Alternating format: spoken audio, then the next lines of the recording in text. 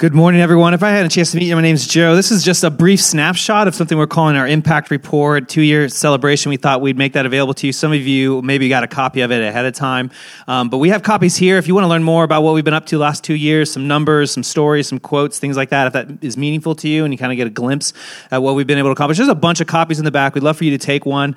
It lays out some of the things you saw on the screen as well as a number of other things. But God's been doing some amazing things. You know, one of the slides that really stood out to me, Little Bottoms Free Store, over 300 kids. This is actually old information. We've registered and served a number of kids since these things take a little bit to put together, so the numbers go up through June. And so since June, we've even served even more kids at the Little Bottoms Free Store, and even just this last week, the week of service. Even our attendance numbers are different. In June, our average for the year was like 86, I think it said on the screen. But over the last 8 weeks, we've had more than 100 people in worship 6 of those weeks, which is just a significant jump from where we were last year. So it's all good news, and we just want to give thank you all for the role that you've played in being a part of something new, and obviously give thanks to God. And that's one of the things that we want to spend some time with today. I was really kind of thinking, how do we want to celebrate our 2-year? And I really kind of found myself centering on this really, the foundation of everything we do. Just at the heart of who we are and why we do it, and my motivation, and I hope your motivation, or that you have some tie into this. And the motivation, the foundation, the core, if you strip everything away, it comes down to one name. You know the name because it's the Sunday school answer. The name is, yes, thank you. So you guys are already like at 100% here, A+, well done. Jesus, and I don't mean that lightly. Jesus really is at the center of what we do. Even in those times where like, how does this connect to who Jesus is? I still, in the heart of my hearts, just want to make sure that who I am and what I'm doing and what our church is doing is lining up with who Jesus is. One time in college, I had this opportunity to go through, when you learn and you expand and you're challenged and you realize people don't experience the world the way you experience it, and people don't believe the way you believe, and people don't interpret all of Scripture the same way you interpret Scripture. There's a deconstruction that happens, and maybe I know many of our community have kind of gone through, it's a fancy word we throw out sometimes, but we've gone through some kind of deconstruction. And I remember sitting in a class and my professor was talking about his. He was talking about this struggle of like all of these questions and doubts and different ways of interpreting Scripture and all of the things. And someone was asking him about like, where did you land? What do you hold on to? What's your anchor? And he said, when you cut it all away and you get it down to the core of who I am and what I'm following, it's ultimately for him. And I would say I want it to be for me too, is I'm a follower of Jesus. Like that's the core, like the person of Jesus. And so for me, one of the ways I think about it is in the context of love. I want to love Jesus.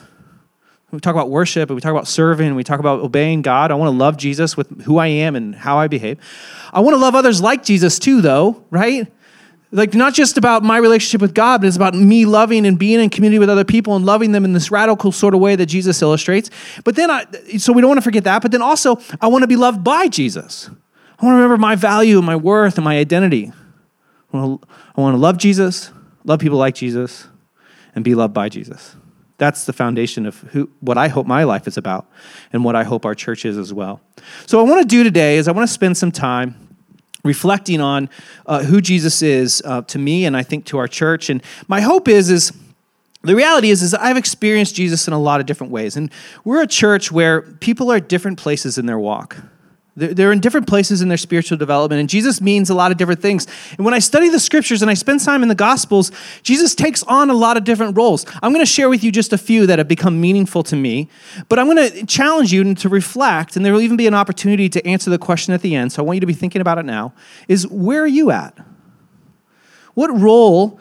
Because Jesus has been a lot of things to me, but usually in a particular season, Jesus is something specific, and I'm going to explain that. But where are you at with Jesus? What role is Jesus playing in your life right now? So I want to start, and we're going to spend some time in the Gospel of John. So if you have your Bibles with you, you can pull them out, follow along. It won't be on the screen. If you want a Bible, I think there's some copies in the back. You can run and grab one, and you can follow along with that, or you can follow along on your phone. And what I want to do in the Gospel of John, I'm going to do a survey of the Gospel of John. And I'm going to start at the end. The Gospel of John, the Matthew, Mark, Luke, and John, they're all the 4 Gospels. And I want to start at the end because at the end of the Gospels is kind of where my faith story began. And I think probably for a lot of us. So I'm going to start in John chapter 19. This is pretty close to the end of the Gospel of John. And it's the story of Jesus' crucifixion, which is really where my story began as well. And I'm guessing many of you. Jesus he's been held trial. He's been hung on a cross. He's being crucified. Capital punishment in the ancient world. Very gruesome, very painful. He's hanging on the cross and he's about to die. And this is what it says. John chapter 19, starting with verse 28. It says, later knowing that everything had now been finished. John 19:28. Later knowing that everything had now been finished. Jesus is hanging on the cross. He's about to die. And something about that moment, something in this grand scope of the human experience and universe and human relationship with God and all of it, something about this it was completed. It was finished. Something significant happened. So he goes on, and there's a little insert about him being thirsty. He says, Jesus said, I'm thirsty, and a jar of wine vinegar was there. So they soaked a sponge in it and put the sponge on a stalk of hyssop plant, and they lifted it to Jesus' lips. And when he had received the drink, Jesus said, it is finished. The moment where Jesus says it is finished, that's where my story began. That's where I start. I remember when I accepted Jesus as my Lord and Savior. And I was in this place of, many of us, it was kind of rooted in this American evangelicalism. It was around this question, if you died today, do you know where you would go? My faith story started with this big question of like, you know what, I'm not going to live forever. And I wanted to make sure that I'm secure, that I'm going in the right place and that I'm taken care of. And, I want to make sure I end up in heaven. And that's where my story began, with this belief that Jesus would come and the sin that was in my life could be wiped away. I could have a fresh start. I could be made. So the first role that Jesus had in my life, and I don't know what your story is, maybe it started somewhere else, but my story started with my need for a Savior and my need for hope, for a future. Knowing that my future was secure, that even in the most difficult place of death, there would still be life. That in sharing in Christ's death, knowing that Christ then would rise again, that I too would rise again. That's where my story started. If you haven't started your story with Jesus yet, that's a great place to start. It's the best place to start. Recognizing your need, being washed clean, receiving that blessed assurance that we sing about, knowing that we are good with God. It's a great place to start. It's not where you can stay, though. My relationship with Jesus couldn't stay there, and I would encourage you, if that's where you're at, you can't stay there. We've got to move on. And Christ continues to be my Savior, continues to be my hope, but Christ's role has changed. There was this moment in my life where I realized that Christ didn't just want to save me for some future life, that God was interested in my life right now. In fact, I remember the moment I was reading, and I was actually studying in the Greek, because that's me, and I realized that this verse in John where it says, that Christ would give you life, that in the context of the verse and the verb use, it meant starting now, not eternal life in the future, but eternal life starting right now, that God was very interested in the present. And so now all of a sudden, Jesus' role in my life shifted a little bit. I realized he's not just Savior, he's not just Lord, but there was this invitation to be my teacher and even my Lord, having say about my life in everyday life. We're going to work our way through John, but we're going to do it backwards. So if you got a paper version, you can just turn back a few pages, and we're going to go to John chapter 13. This is a really pivotal story in my life. Jesus wasn't just Savior and hope, but Jesus takes on the role as teacher. So much of the Gospels is Jesus teaching extremely radical things. There's some things today that we just accept as good news. We just accept them as good things, like loving your enemy. Many people have said this now. Many people can be quoted on it. Things like servant leadership, which is a hot topic item. Jesus came up with these things. They weren't talking about it in the ancient world. Jesus came and he taught a new way to live. And one of the stories right there in his passion narrative, where Jesus is moving towards the cross, is he's sitting with his disciples. He's sharing in communion with them. But he sits down and he washes their feet, which is like the lowest of lowest servants. He washes their feet. They're like, no, Jesus. Peter's like, don't wash my feet. And Jesus is like, well, if I don't wash your feet, then you can have no part in me. And Peter's like, well, then wash my whole body. And Jesus is like, hold on, man. Like, don't go, I'm not going that far. And then Jesus says this, John 13. He says, and 12, do you understand what I have done for you? He asked them. You call me teacher and Lord, and rightly so, for that is what I am. Now that I, your Lord and teacher, have washed your feet, you should also wash one another's feet. There was this point in my life where I realized that being a Christian meant more than just waiting for heaven. It was this invitation to live differently, which required learning to live differently. And one of the ways that we can learn to live differently is I had to realize that I had to place my life in submission to Jesus as Lord. So now Jesus wasn't just my Savior, not just my hope, not just someone who could teach me some really great proverbial wisdom that could change the way I interact with people, but the only way I could really understand that was to say, Jesus, you're also my Lord. You're also my master. My life's not going to be about me anymore. It's going to be about more than me. It's going to be about listening and following you. And that's not all. Jesus takes on a lot of other roles. I think oftentimes early in my faith, there was this assumption that if I chose to follow Jesus, my life would, and I'm actually listening to Jesus. I'm actually living my life differently. I'm doing what I'm supposed to do, that things would work out. I don't know if you've ever kind of assumed that. I mean, it's God of the universe. I'm finally doing what I'm supposed to be doing. Things should be easier. And life isn't always like that. There's still a lot of suffering. There's still a lot of heartache. And so I had to realize that Christ wasn't just teaching me to live in such a way that would make my life better, but in life, when life brought pain and when life brought suffering, that Christ would meet me in there as a healer. And there's seasons in my life where God took on this role, where Jesus took on this role. And there's all kinds of stories in the Gospels where Jesus would heal the blind and heal the lame. One of the stories in John, if you flip back just a couple of chapters, you can find it. It's in chapter 11, Jesus actually raises someone from the dead, the ultimate healing story. He brings someone back from the dead. It's powerful. And I realized that one of the ways that Jesus is healer in my life is that Jesus is a miracle worker. And I have experienced God do extremely profound things in my life that have brought me healing, have brought other people healing. But here's the thing about miracle workers, and here's the thing about miracles. They are, by definition, an anomaly. They're not the normal. They don't happen very often. That's what makes them a miracle. So most of our life and most of our faith life isn't experiencing a miracle. And I've been at places where I wanted a miracle and didn't get it. Where that's the role I wanted Jesus to have in my life. Was a miracle, and I didn't get it. And I know you've been there, many of you. Been at places in your life where that's what you want, and God's not showing up. And all I have to say to that is, miracles aren't always something that you can count on. They're God's mysterious sort of way. I still believe that God can show up and do profound things, but it's not, you can't just bank on it. We can hope for it, we can pray for it, but it doesn't always happen. But there is something that we can happen. Before Jesus ever rose Lazarus from the dead, if you look at the story, if you go to verse 35, before he rose him from the dead, verse 35 says this: Jesus wept.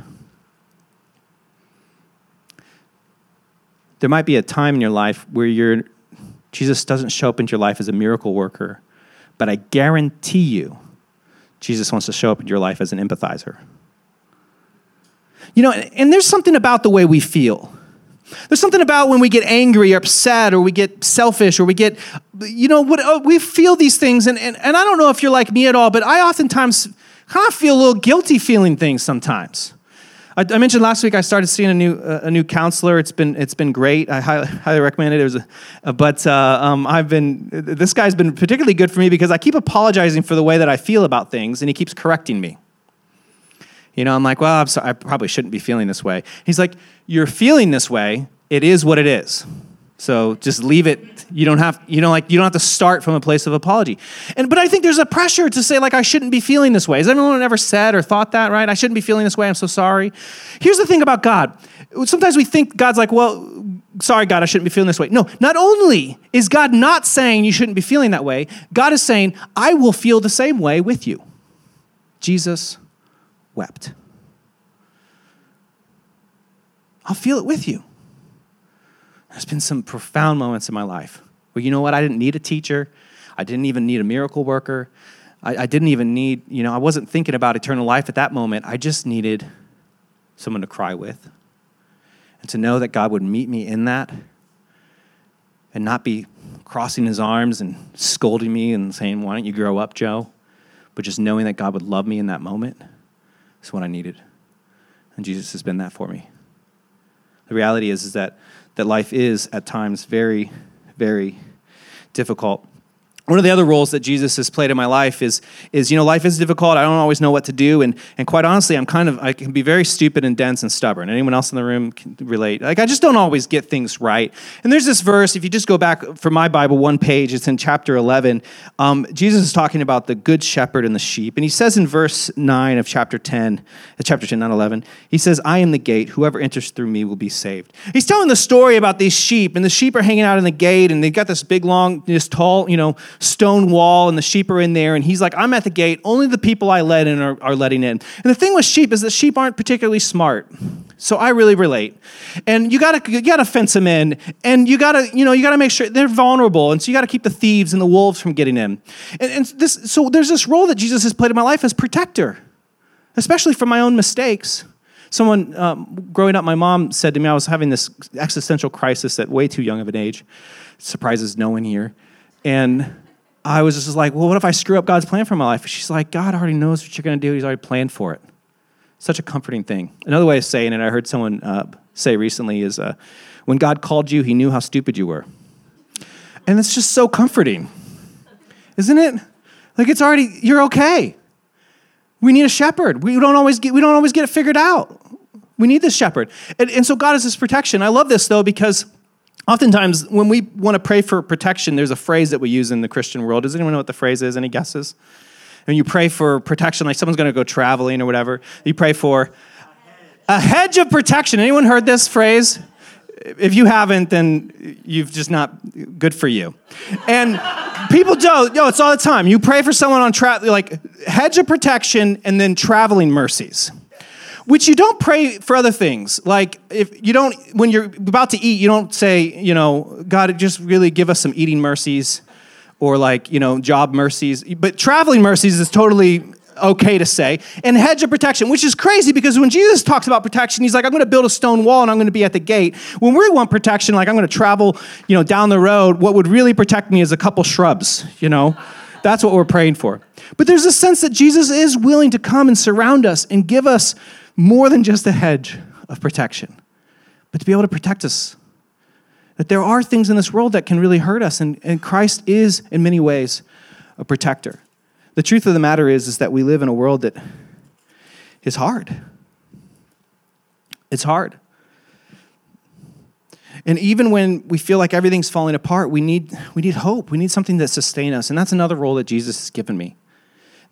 Jesus has at times not fixed my problems, but given me what I need to live through them, sustaining power. Jesus talks about this. If you go back a couple more chapters to chapter 6, he's talking and he's feeding people, and he's essentially going to talk about communion. And I'll just mention here, we're going to take communion in a little bit if you want to take it. And if you're a parent and you want your kid to take it, you can go get them at the end of the service and bring them up.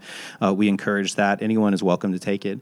Jesus is talking about communion, but he does it in a really difficult way. And I want to make 2 points. It's John chapter 6, starting with verse 53. He says this. He's talking to a whole crowd of people. And he says, very truly I tell you, unless you eat the flesh of the Son of Man and drink his blood, you have no life in you. Whoever eats my flesh and drinks my blood has eternal life, and I will raise them up at the last day. For my flesh is real food, and my blood is real drink. Whoever eats my flesh and drinks my blood remains in me, and I in them. First off, I'm going to address the fact that that's a very strange thing to say. We'll get to that. But Jesus is saying, I'm the real food. We know now with nutritionists, and I know we've got some medical people in the room and even some healthy people, like what you eat matters. What you eat matters, and it has an impact on a variety of parts. And Jesus is saying, what you eat matters, and you need me. If you want to be healthy, if you want to live, I'm the real food, I'm the real drink, and you need me, and you will live a healthier life. I will give you what you need to sustain you. I'm the nutrients that you need. Now, he says it in this very abrasive way. He says, you got to eat my body, drink my blood. He doesn't even tell him he means it spiritually. He doesn't say he says it literally. And he's saying it to a very large group of people. This was Jesus' strategy. He would basically gather a bunch of people and then tell them really hard things so most of them would leave. It's not a good church plant strategy or church growth strategy, but that was Jesus' strategy. And he would say these really hard things. And one of the reasons why is because Jesus wasn't just our Savior, our hope, our healer, our sustainer. He wasn't just that. Jesus was also a prophet. And the role of the prophet was to challenge people to the point where they wanted to walk away. And only the people who are really serious would stick around. This is the role of the prophet. And Jesus does this all the time, not just here. He does it with the Pharisees. He does it in a variety of settings. He does it when he talks to a rich young ruler. He does it with someone who wanted to bury it. He says really hard things. This is a role that Jesus has had in my life, probably the most recently. And just candidly, you all know this, is probably one of the more prominent roles that Jesus has in my life. Jesus looks at the world in which we live in, with all of its brokenness and all of its difficulty and even corruption and neglect. And Jesus says, I have something to say about that, and you should be doing something about it too. He takes on this role of the prophet. In fact, he's a force to be reckoned with. If you keep going back, we're working our way to the beginning of John, and you go to John chapter 1 or John chapter 2, Jesus shows up to the temple. He shows up to the temple. This is verses 13 to 15. And he goes into the temple, and what he sees is all of these people who are selling cattle for worship. We don't do animal sacrifice and worship anymore. You're welcome. But they used to. It was a part of the temple worship.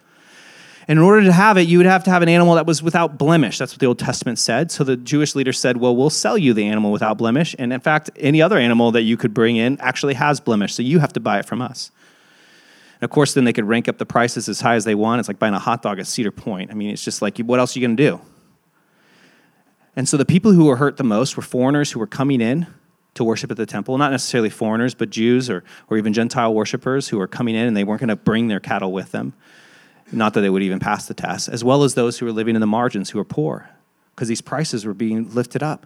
And so here's what's happening. In the name of God, the religious rulers are making money off of those in the margins. And not only that, they're keeping them, for those who couldn't afford, from worshiping God. Oh, Jesus is not happy about this. Here's what he does. I love John's version. It's the most violent. Verse 15, it says, so he made a whip out of cords and drove all from the temple courts. Imagine that picture of Jesus on the Sunday school wall. A force to be reckoned with.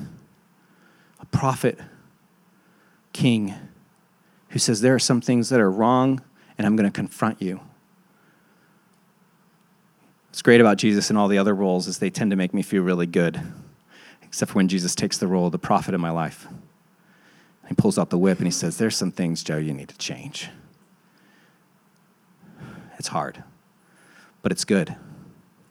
These are just some of the ways in which I've experienced Jesus in different seasons of my life, depending on where I'm at. All of them can be summarized at the beginning of John chapter 1, verse 14, where it says, the Word became flesh and made his dwelling amongst us. The message says, God moved into the neighborhood. All of these things are ways in which God is meeting us right here. You know, it's funny because my faith started because I was hoping to get into heaven someday. My faith continues because I realize God's really interested in earth right now. And that God came here, that God meets me, challenges me, looks at the world as it is and says these things shouldn't be the way that they should change. And then he provides the sustenance I need to continue on. And he meets me as an empathizer and sometimes even as a miracle worker and as a teacher. And I have to continue to submit my life as Lord. And that he still continues in all of that to be my Savior and my hope. Here's what I want you to do. Take a second and reflect. What is Jesus to you? On this board here, it says, Jesus is blank. What would be your answer? I'm going to give you a few moments to reflect on that. Before I do, I'll give you some instructions. We're going to take communion here in just a little bit after we have some time of reflection.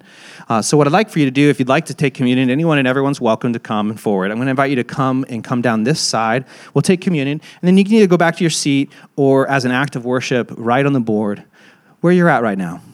What role is Jesus playing in your life? What role do you hope Jesus will play in your life? If you're starting this journey out, and you say, Savior, if you say, my hope, if you've been in this for a while and your life is changing and Jesus is playing, I think we're a church where we recognize people are in a lot of different places. But Jesus has something to say, something to do in each of those places. So I invite you to come during that time of worship and just name it for yourself as an act of worship. So I'm going to invite you to spend some time reflecting. What has Jesus been up to in your life? And where do you hope Jesus, what role do you hope Jesus will be in your life as we move into a new school year, as a new church, as a new year as a church, as people who are continuing trying to be faithful towards Jesus? Let's spend some time in reflecting on that, and then we'll celebrate together. Let's pray. Holy Spirit, fall afresh on us. Meet us in this space. Speak to us. Comfort, convict, inspire. Whatever our hearts need right now, Lord, meet us in a unique way. Speak to us.